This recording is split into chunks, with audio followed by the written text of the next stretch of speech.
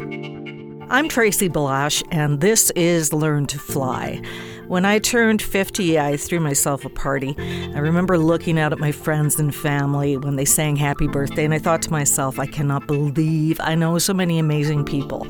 So when I was approached about starting a podcast, I knew I wanted to celebrate the people in my life who are a source of inspiration to me. Learn to Fly is my conversations with these brave birds, some of whom may be an inspiration to you.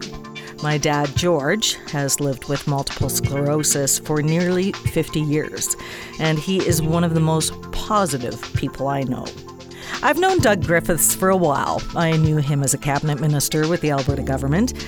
I knew he wrote a book called 13 Ways to Kill Your Community, and that he launched his company, 13 Ways, based on the book.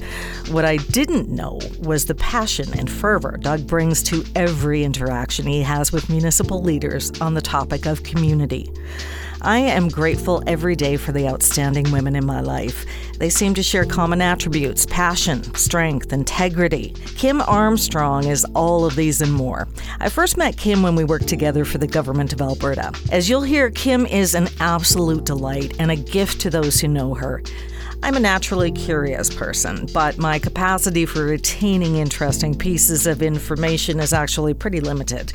It's probably one of the reasons I both admire and am fascinated by Ayako Otaki. She excels at personal mastery. I'm Tracy Balash, and this is Learn to Fly.